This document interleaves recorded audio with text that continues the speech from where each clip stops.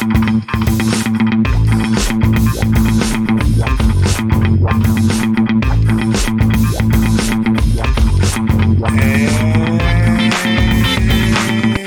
welcome to Education, Leadership, and Beyond, Surviving and Thriving.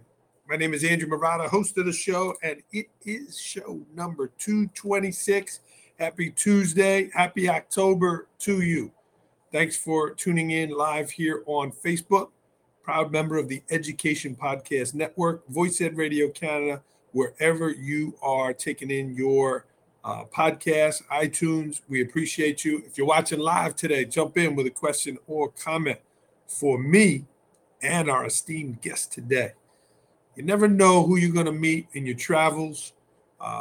People come across our lives maybe for different reasons, and I was so fortunate to be at the same venue with Mike Mason. Mike Mason was the keynote speaker this past summer at KASA, the Kentucky School Administrators Association, and Mike was the keynote speaker. And Mike was fantastic. He's a former Marine. Well, I guess you're not former, Mike. I don't want to misspeak, but you're always a Marine. He was a Marine. He's a retired FBI. He is retired chief of security at Verizon. He's been a volunteer bus driver. And he is an author, which we're going to talk a lot about his book today, Working in America, Mike Mason. So we're going to meet Michael here in a minute. I do want to take a moment to thank today's sponsor, Particle Men's Cream. I'll be sending Mike some of that product, Particle Men's Cream, Particle Men's Products. AMAROTTA 20 is your discount code. AMAROTTA 20 is your discount code for 20% off. If you're a man, if you're a presenter, if you're a professional, the stuff is fantastic. I got some stuff for my hair, some stuff for my face. They got vitamins. They got all kinds of stuff. But I'm going to send Mike the cream, make his even beautiful face even more beautiful. So Mike will get that to you. Let's get rolling today. Show number 226. People and points of influence in our life. Times in our life where we turn, something happens, and it kind of puts us on a course to some different things. And Mike shares so many of those stories in his book about when and the people who did that in his life, something were to happen and what changes. And now, right, I'm on the other side here as an adult, as a principal, as an educator, as a leader. I feel that I can have those points of influence on other people, things that I can do, say, or do to impact other people's lives. And Mike shares so much about the community of the people who raised him and a lot about his father. Again, in the story here, Working in America. And who are those people in your life and who are you doing that for? Regardless of your position, regardless of your age, we can be those people to impact the lives of those people we serve. So I challenge you to find those moments in your life about where and when and who you can impact. So, and Mike's had an impact on me, even in the short time we've known one another. We've exchanged books, and enough about me talking here. Let's bring Mike into the show. Here he is, all the way from Virginia. Mike, welcome to Education, Leadership, Beyond. Hey, Andrew, thanks very much. I appreciate it, and appreciate the kind words prior to bringing me on. Absolutely, and they're well-deserved, Mike. You have had a full career, and you're still moving full steam ahead. So, Mike, a brief introduction. We're going to get to know you here, but I mentioned a few things, but let's introduce yourself to our listening audience. Right. Well, I was born and raised in the south side of Chicago, primarily by a single father, but I really feel like I was raised by a village, and it is to that village that book is really an homage to. And one thing I wanted to tell your listeners, the subtitle of the book is It's Working in America, but Spectator or Gladiator, you decide. And what I'm really trying to tell people is that, we only go through this thing one time. I don't want to say you only live once. You live every day. We only die once. And what I try to do is, because of the village that raised me and all the influential people who touched me, I've tried to give that back my whole life. You can't pay anybody back. All you can do is pay it forward. And that's what I'm trying to do in the book. That's what I try to do in my motivational engagements, and that's what I try to do in general. But then after growing up on the south side of Chicago, I graduated high school, went to Illinois Wesleyan University down in Bloomington, Illinois. I majored in accounting, got my degree in that. Right after, on the same day I graduated, I was commissioned as a second lieutenant in the United States Marine Corps. Wow. Eventually left the Marines as a captain.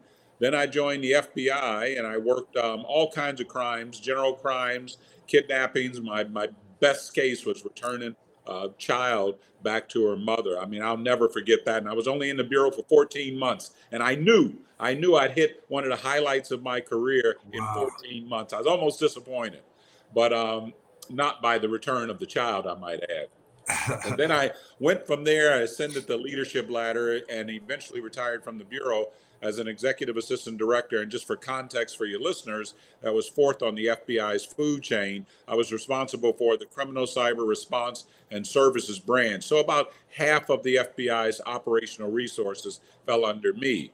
Then I went from there to Verizon, where I served as the chief security officer and a senior vice president. And then that was a fantastic job.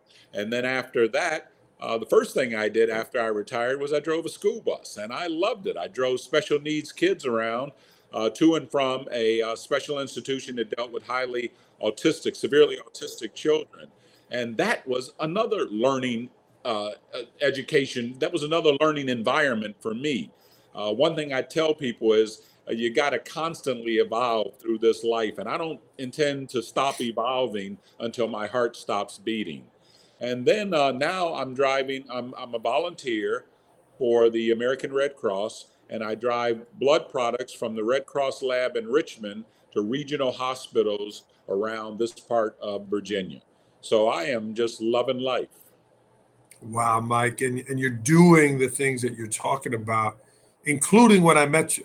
We were at an engagement together. I was looking for a volunteer, and I got a room full of a couple hundred people, and nobody's answering. And there was that lull, like, oh man. And you stepped up. And you're one of the speakers, and you came up and got involved and led the way. So extremely impressed, Mike. And thank you for the work that you're doing. Let's get started with the book, Mike. What was your inspiration to say, I got to put this on paper. I have a story to tell, and I want to put it on paper. And here it is: Working in America, Spectator or Gladiator, you decide. Tell me your inspiration there. Well, my inspiration was really, I've done mentoring my whole life. And I've mentored so many people that I thought had the wrong ideas about so many different things. And as I would try to put them on a steady course and a correct course, a lot of them said, hey, you should really write a book. You should tell more people about this. So my inspiration was to try to do for a lot of other people what so many people have already done for me. And so it's not an act of arrogance so much as it is an act of again, paying it forward, feeling like I had something to tell people, I had something to offer, and feeling like the book was probably the best way to do it. And so my inspiration came from all the people I mentored. And one thing I'd say about mentoring, you said something in the opening about, what are you doing for people today? And it's so important to be a mentor. And it's so important for young people to seek mentors, and not just young people. I've mentored people who were in their 50s, but this is the way to me that I'm paying it forward. So my motivation, my inspiration was to get my message out to a larger universe of people. Well, and you're doing that in so many ways, the speaking, the book. And I'll start with one of the stories early in the book. You mentioned about so many experiences with your dad, but you told the story about wanting to get braces. And your father said, let's go see how much they cost. And then that number came out, and you had to produce a third of that, correct?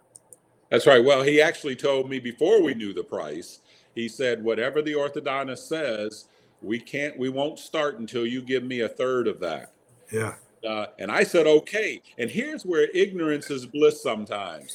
Had I known how much money I was going to have to come up with, I may have been frustrated. I may have said, no, I don't want to do that. But when we were in the orthodontist office and he said $2,100, and my father looked at me without an ounce of embarrassment, I might add, and told his 13-year-old son, when you give me $700, now this is 1972, He says, if you can give me $700, we can start. No idea where I was going to get $700 from, but I worked my butt off for 4 months, was fortunate enough to get a job with the city that at that time, I was 14 years old. At that time, if you were 14, you could get the job. $2 an hour, 40 hours a week, $80 a week.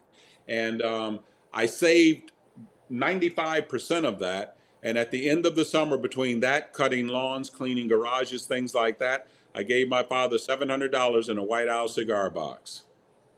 Wow. And I love it that we live in such an instant society now, credit cards, but he wouldn't even start it until you handed it to him.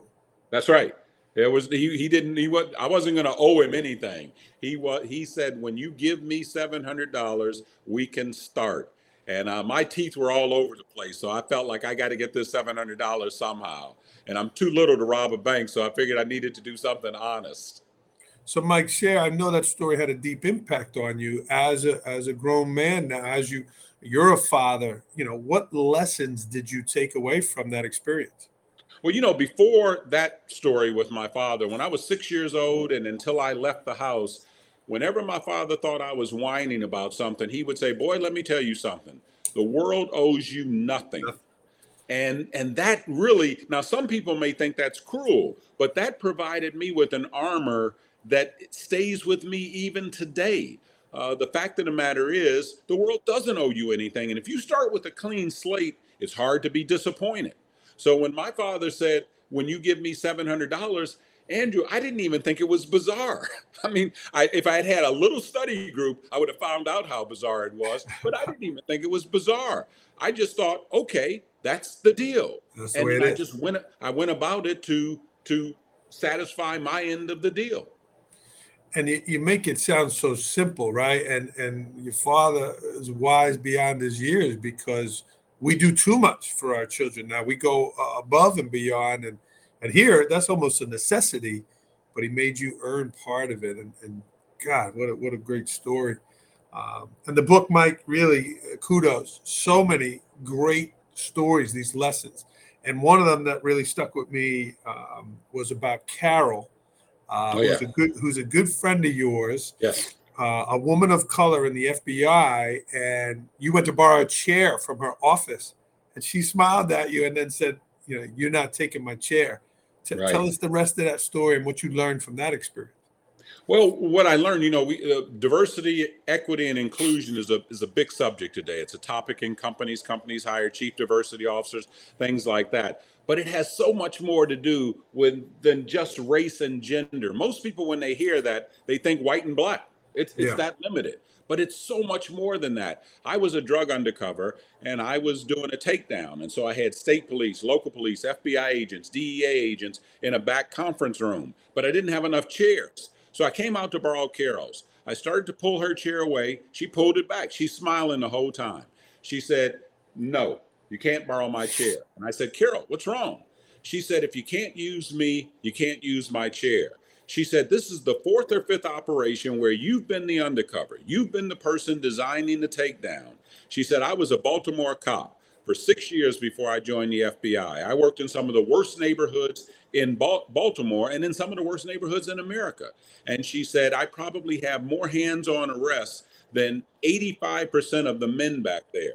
And she said, and yet you have never asked for my assistance in any of these arrests. So she reiterated, smiling all the time, if you can't use me, you can't use my chair. And of course, I told her to take her chair back there and for her to sit in it. And I wish that's where it ended, Andrew, but it was much bigger than that. For months after that, I thought, Carol was one of 3 black agents, me being the other one. So we were 2/3 of the black agents in that division. And yet somehow I didn't see Carol, because when asked why I did that to Carol, the point I always make to audiences is that I didn't do it to her. Yeah. The effect was still the same, though, until she called me on it. So the lesson to be drawn for bosses is, when you think you're all inclusive, when you think you're thinking about everybody, give yourself a test. Are you thinking about that person who works midnight to 8? Are you thinking about that person who only works Saturday and Sundays? When you're thinking about promotions or favorable transfers or whatever. Carol, I'm so glad that episode of my life happened when I was 27 and not when I was 37 or 47 or 57. Carol helped to shape a significant part of the leader I was to become. It's no less than that. I thought about that for months and months. And then what it did to me as a leader is I made sure when we were promoting people, I made sure that we thought about everybody, not just those right in front of us, but those working remotely, just everybody. But it shows how you can be exclusive without malice aforethought.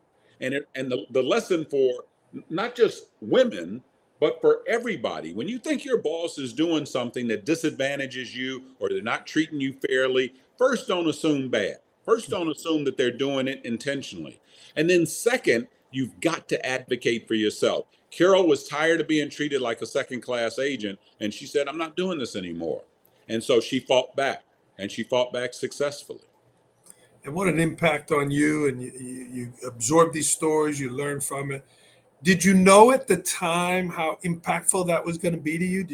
Was that like you heard the noise like tingling in the background, like, wow, I learned from this? That was a wake-up call, Andrew. Because I said when she finished her little lecture to me, that 5-minute little lecture, I realized she'd gotten me right between the running lights, and I had no defensible response, nor did I try to find one. I mean, if I'm going to say something good about me, that I would challenge all bosses, and I wasn't even her boss at the time. I was just a peer agent.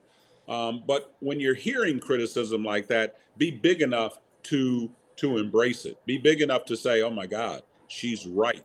And so, yeah, I knew that was a transformative moment. And I knew that because I thought about it for months afterwards. And here, 40 years later, I'm still talking about it. Well, not 40, but 35 years later, I'm still talking about it. Yeah. And people are still learning from it.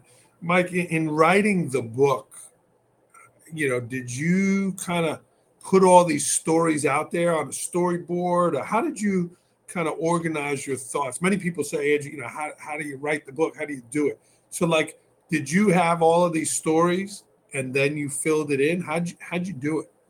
About 5 years before I retired from Verizon, I'd been told so many times and encouraged to write a book. I was, I guess, humble enough to think, do I have anything interesting to share with people?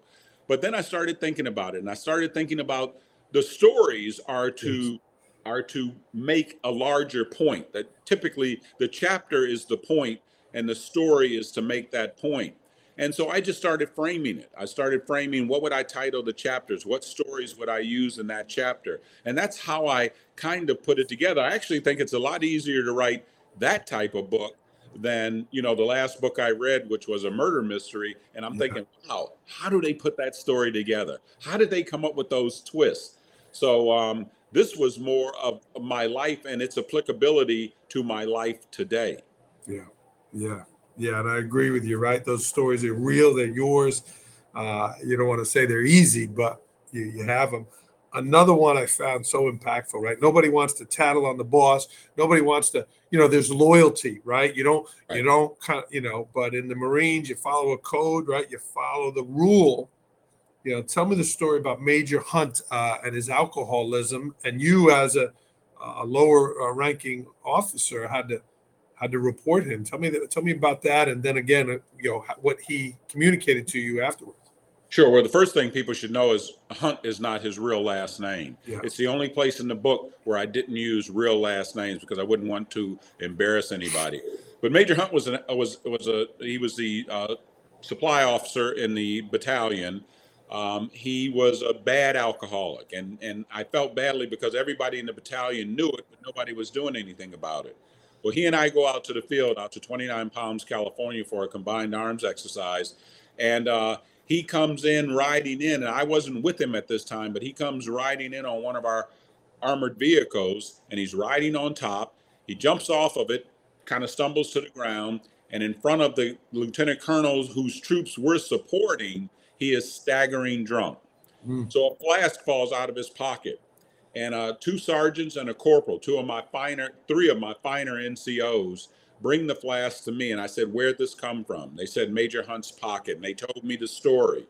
So then they asked me, sir, what are you going to do with it? And that question was loaded. It was loaded. mainly with, I know what you'd be doing if it was the sergeant's pocket it fell out of. So I said, I'm taking it to the colonel when we get back to the rear.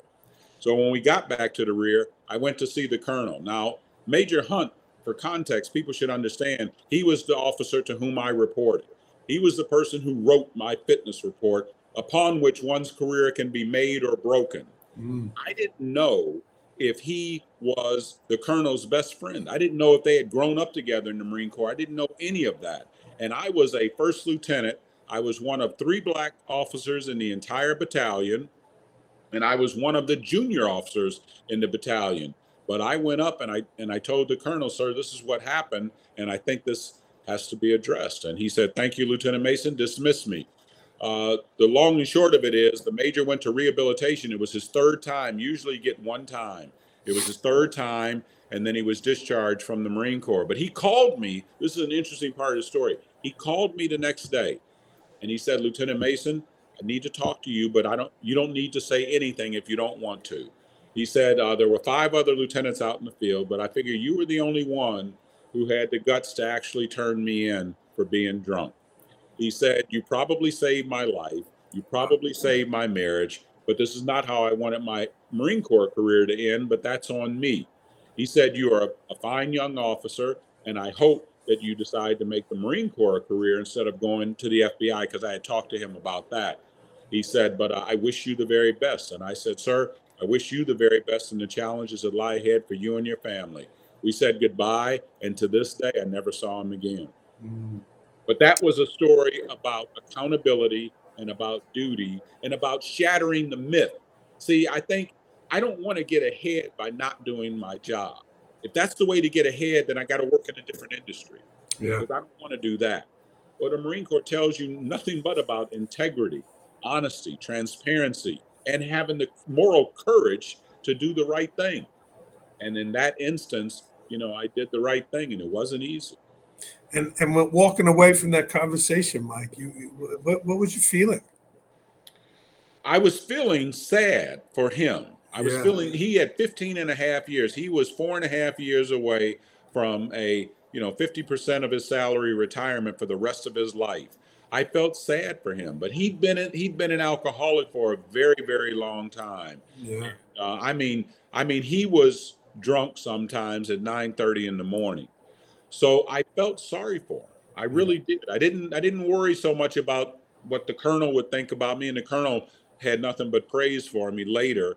But in that moment, I actually felt sorry for him. I didn't feel any trepidation. I didn't feel any fear or anything. I'd done what I had to do, and I did what I did based on what he did. I didn't make it up. He made that bed. Wow, Mike, those are such powerful stories, right? You're doing the right thing even when it's not easy. But like you said, you make it sound easy because you just did what you were supposed to do. But that's hard for a lot of people. And kudos to you for having that strength, Mike. And now you're doing so many good things to give back. You drove that special education bus last year. You're volunteering now, and you're speaking. You're speaking to audiences. Tell me about preparing and owning a room, right? You're a Marine. You're going to speak to a group of Marines. They're going to listen, right? All right.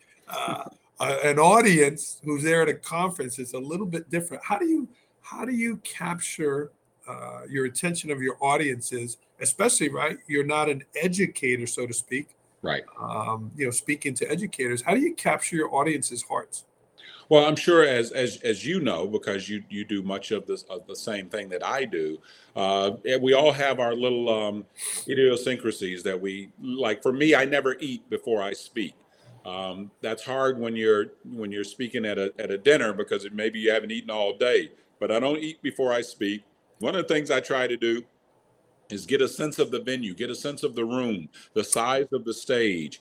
Then, most importantly, I try to understand who is my audience. What are the demographics of my audience? It's different if I'm talking to a room full of brand new teachers, or if I'm talking to a room full of teachers where the average tenure is 15 years. So I try to learn about my audience. Then I try to learn, are there any specific issues they're dealing with?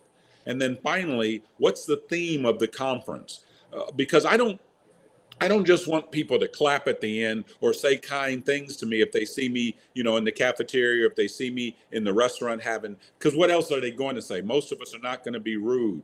I want people to have been touched by my words as I have been touched by so many speakers before me. So, and even now, it's not as though because I speak now, I'm not touched by anybody. I was touched by you. I loved your book and read that thing in one sitting.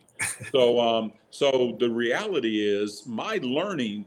I'm a student. When I'm up on stage, I feel like I'm I'm the apple polisher of the teacher. She's just selected me to talk in front of the class. So I never assume any superiority air. And I try to own the audience by telling them where I have stumbled. And the Carol story is one that comes up often because, I stumbled there. Carol was invisible to me for those more dangerous FBI missions. And she was having none of that. None of that. She is one of my heroes to this day because obviously she touched me in a way that continues to, I'm still telling that story. It's still a key component of many of my presentations. And Mike, the content is great. And you're a big dude. I know you can't tell that you're a big dude. You have presence. How do you go beyond the content where your mannerisms and things like that you do? Because you were funny, you were enthused. Tell me about some of those things you do to get the attention of the audience. Well, one thing you want to do is you definitely want to bring some energy. I've had people stand up. I've listened to people speak who say, well, I want you to know I couldn't be happier to be here. Well, it doesn't sound like it. I want people to know every audience to me, Andrew, every audience is special to me. I don't think, oh, here we go again. I don't think that. I don't think, okay, I got 45 minutes to do good. I got 60 minutes to do good. I don't think that at all. I think the audience is special. I want to connect with them. If I may tell a quick story about the case engagement in Kentucky, I had a woman come up to me, and part of my presentation is talking about how important every job is. No industry pays charity checks out for people doing work that isn't important. It's all necessary. She came up to me after I spoke. She's dabbing her eyes. Then she starts just full on crying and she says, may I hug you? And I said, sure. And she did. And I said, what was that all about? She said, after she calmed down, she said, I drove a bus for 30 years. I retired 2 years ago, but I'm still a delegate with the organization. And she said, oh, actually, this was in California. Well, the California group I spoke to, not CASA, because CASA didn't involve bus drivers. It was administrators. Anyway, when I spoke to the California Schools Employees Association, this bus driver came up to me crying. Then she hugged me. I said, what was that about? She said, your talk 30 minutes ago was the first time in 30 years anybody made me feel like what I did as a bus driver was important, that my work mattered. She said that was the first time. I was blown away by that. But that's what I want to do, Andrew. I want to talk to people about stuff that is real. And so I was lucky at that engagement because I got to talk to a room full of 300 principals the next day. Yeah. And I told them, I said, I don't want to show of hands, but how many of you know the name of even 3 of the 20 bus drivers that come to your school every day? And I had a couple of principals say, you've given me some homework. How could that not be important? The bus drivers don't deliver packages, they deliver people who are going to run this country one day. So how could that work not be appreciated? And so that's what I want to do. I want to let people know, I don't care what you did. Does the plumber matter? Let the toilet get stopped up just down the hall. Then he's the most important guy in that school. You're straight on there, Mike, and you hit the mark with those principles there. And when I saw you early in the morning, you had a sweat going, you had a towel around your neck. And I said, wow, this must be Mike Mason, right? And here you are, right? You're Right. working, you're speaking, you came from California, but you got exercise in. Tell me about the importance of staying fit. You look great. You had great energy. Tell me about that exercise routine of yours. Well, I think the most important thing, I can't be the best me anything. I can't be the best father. I can't be the best uncle. I'm about to be a grandfather. Can't be the best that for as long as I want to be it if I'm not taking care of myself. And I think that taking care of oneself is about prioritization. I've heard people say, I'm too busy. I'm thinking, too busy to take it'd be like saying I'm too busy to change the oil in my car, but I've got a 5,000 medical mission that I've got to drive on right now, 5,000-mile medical mission, but I can't take care of the thing that's going to get me there. Then I break down halfway there. Yeah. Well, to me, my workout involves aerobics, sit-ups, walking, a little bit of running, not as much as I used to do, a lot of cycling, things like that. But the whole objective is I want to have that energy when I stand in front of an audience. I want to have that energy throughout the presentation. It's a good sign when my presentation is over. It's only been an hour, but I'm tired, because that means I poured myself into it, because I think the people sitting in front of me deserve that. I think they're important and they deserve the best I can bring to the table. Well, you did that when I saw you, and people were enthused, and just your background, the diversity, the Marines, the FBI, Verizon, so many examples of leadership. Mike, if you had to get up and give a speech on 3 leadership strategies, right? You only could do 3, regardless of where you're working. You could only bring these 3 as a leader. In your opinion, Mike, what would they be? Well, the first one would be, you've got to know your people. You've got to know your people. You want your people to want to work for you, not to have to work to you, but to want to work for you. The second thing, my second biggest principle is that if you ever have to declare, I am the boss here, you've already lost the fight. You've already lost the fight. I wanted my people, and I believe that they did, to see me as a teammate. To see us as a law firm, and I just happen to be the lead lawyer or something like that. And then the third thing I'd say is you've got to be good about responding now, responding in the moment. Problems within your universe of employees don't just evaporate. They're like a cancer. If they're not treated, they're only going to grow. They're only going to metastasize. To stay with that metaphor, the reality is you've got to be somebody who is out and among your people. That was my strength. I mean, Andrew, after all, at Verizon, I supervised people who did jobs that they'll forget more tonight than I ever will learn about their job. My job wasn't to be an expert on the work of 2,500 people. My job was to get the most out of that unit. So I thought of myself as a conductor of a symphony orchestra. My job is not to have to know how to play the trumpet or the xylophone or a violin. My job is to make sure they all play off the same sheet of music and they all make beautiful music together. And that's the same way I thought of my job as a boss. And if I had to preach 3 things, it would be those 3 things, because they're all people centric. And that's what bosses are. Bosses, to me, are less about their functional capabilities than their leadership, organizational, communication, interpersonal. Those are the skills that matter the most then. That's a great response, Mike. I got those here, and I'm working on those, but that was a great answer. Mike, you're doing some volunteering. What's next for you? What's next on your list there? Well, for 2023, I want to focus on, I haven't really promoted the book at all. It's just been word of mouth. And, when I've done the CASA and I did the CISA actually it was for California, but the conference was held in Las Vegas.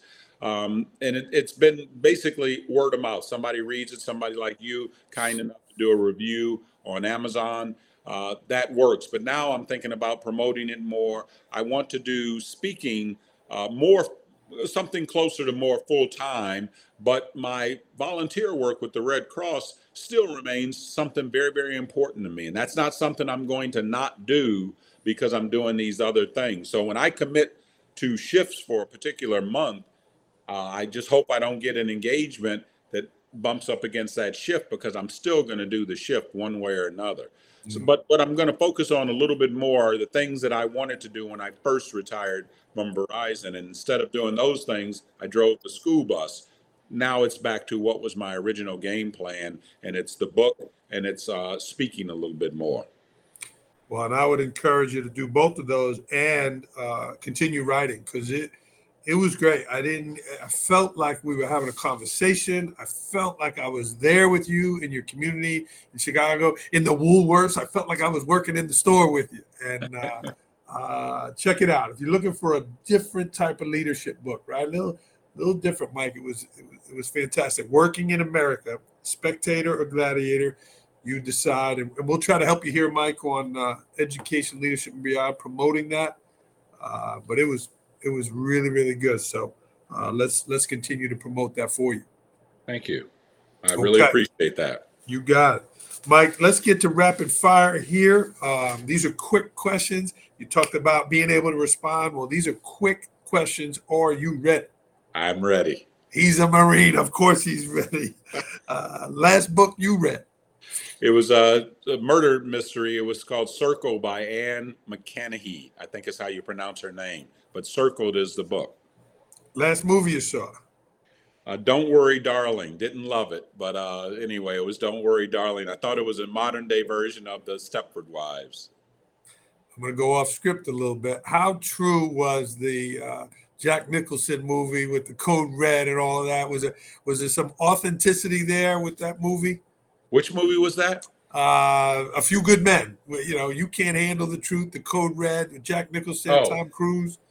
Well, obviously they take a lot of liberties, but I did like that movie. I don't know about the Code Red though, but I did have a Marine who certainly was pounded once because he wouldn't clean himself. They put a towel over his head and they scrubbed him with a scrub brush. When he came and stood before me, he was red. He looked raw, and I couldn't get anybody to acknowledge it. And I said, "Hey, you live in a communal platoon where everybody's close by. You gotta keep yourself clean."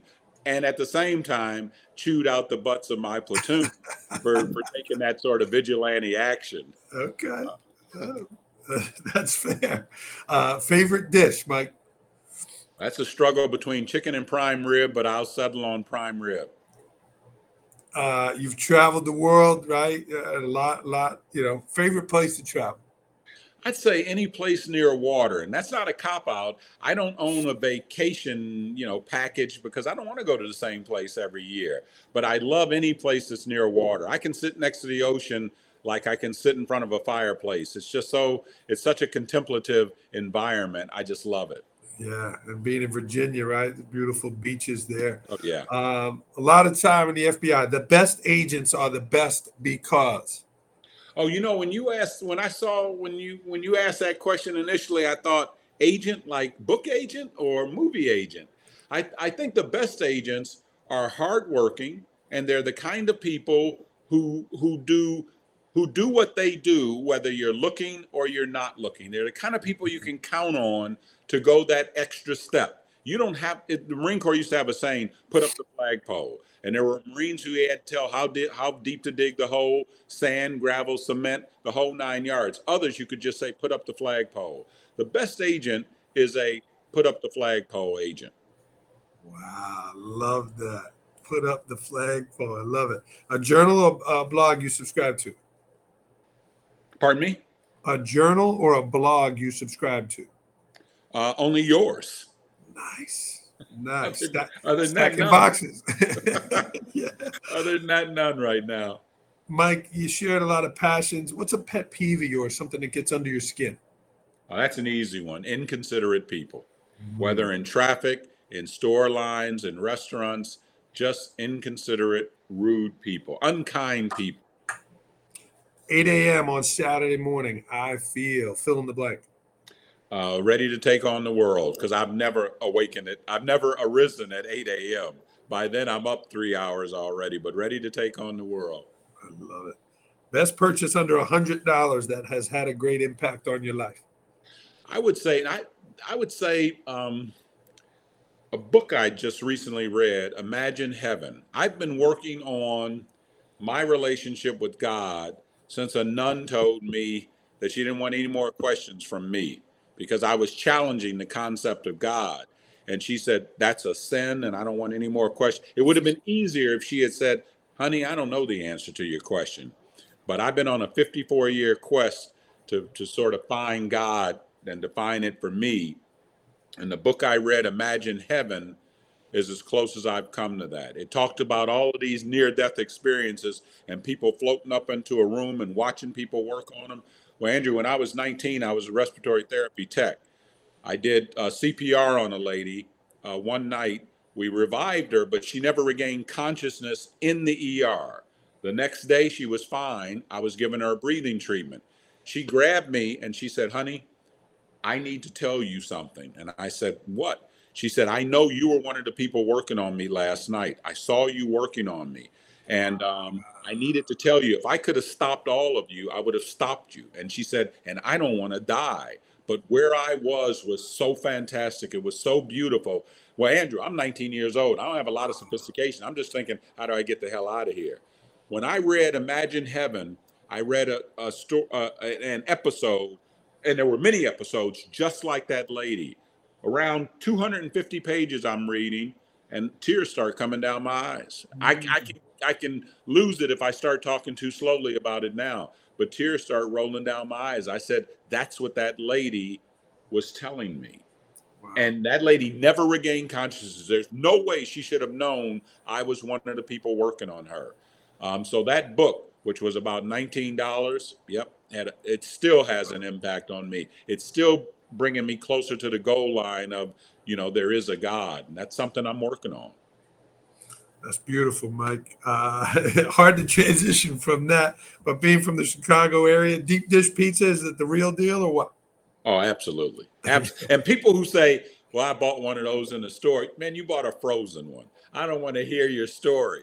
If you go to Chicago, no better place. I'm a fight for Chicago pizza like those in Texas fight for ribs, barbecue.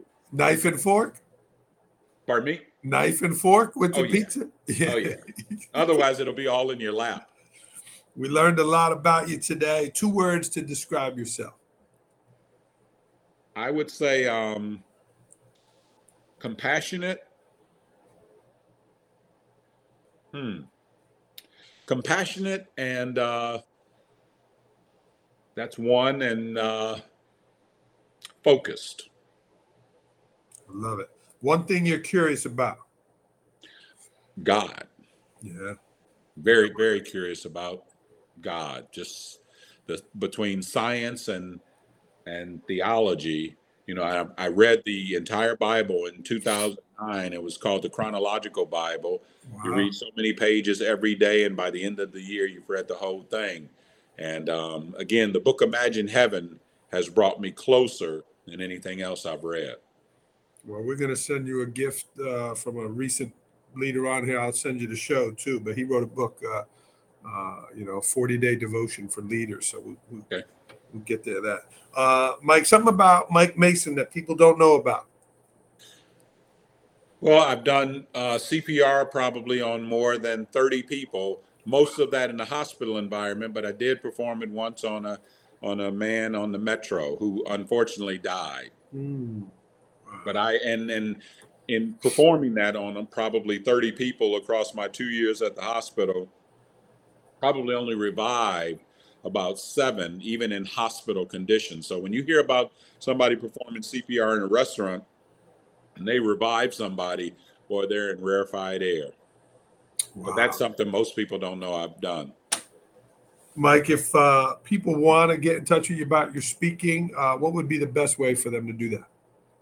The best way would be to either text me. My number is 703-579-7277, or to email me at masonm9704@yahoo.com. One more time, give that cell number again. It's 703-579-7277. And I recommend, if you're looking for a speaker, you're looking for someone with a different experience, especially if you're in education, Mike, I would highly recommend you. You bring some really strong values to your audience. And again, check out Mike's book there, Working in America. Mike, you have a quote you want to end this with? Well, I don't know if I have a quote, but I did want to say for educators, as I think I told you, my sister was a teacher, my brother is a teacher, and in fact, some of the most influential people in my life were teachers. And so teachers are really my heroes. When I get to stand in front of a room full of teachers, it feels easy. It actually feels easy. I don't feel nervous. I feel the only nerves I feel is because I want to do a good job, but I have so many good things to say. And I think what teachers do, what you do as a principal, I think it is so important. I think education is the very foundation of our democracy.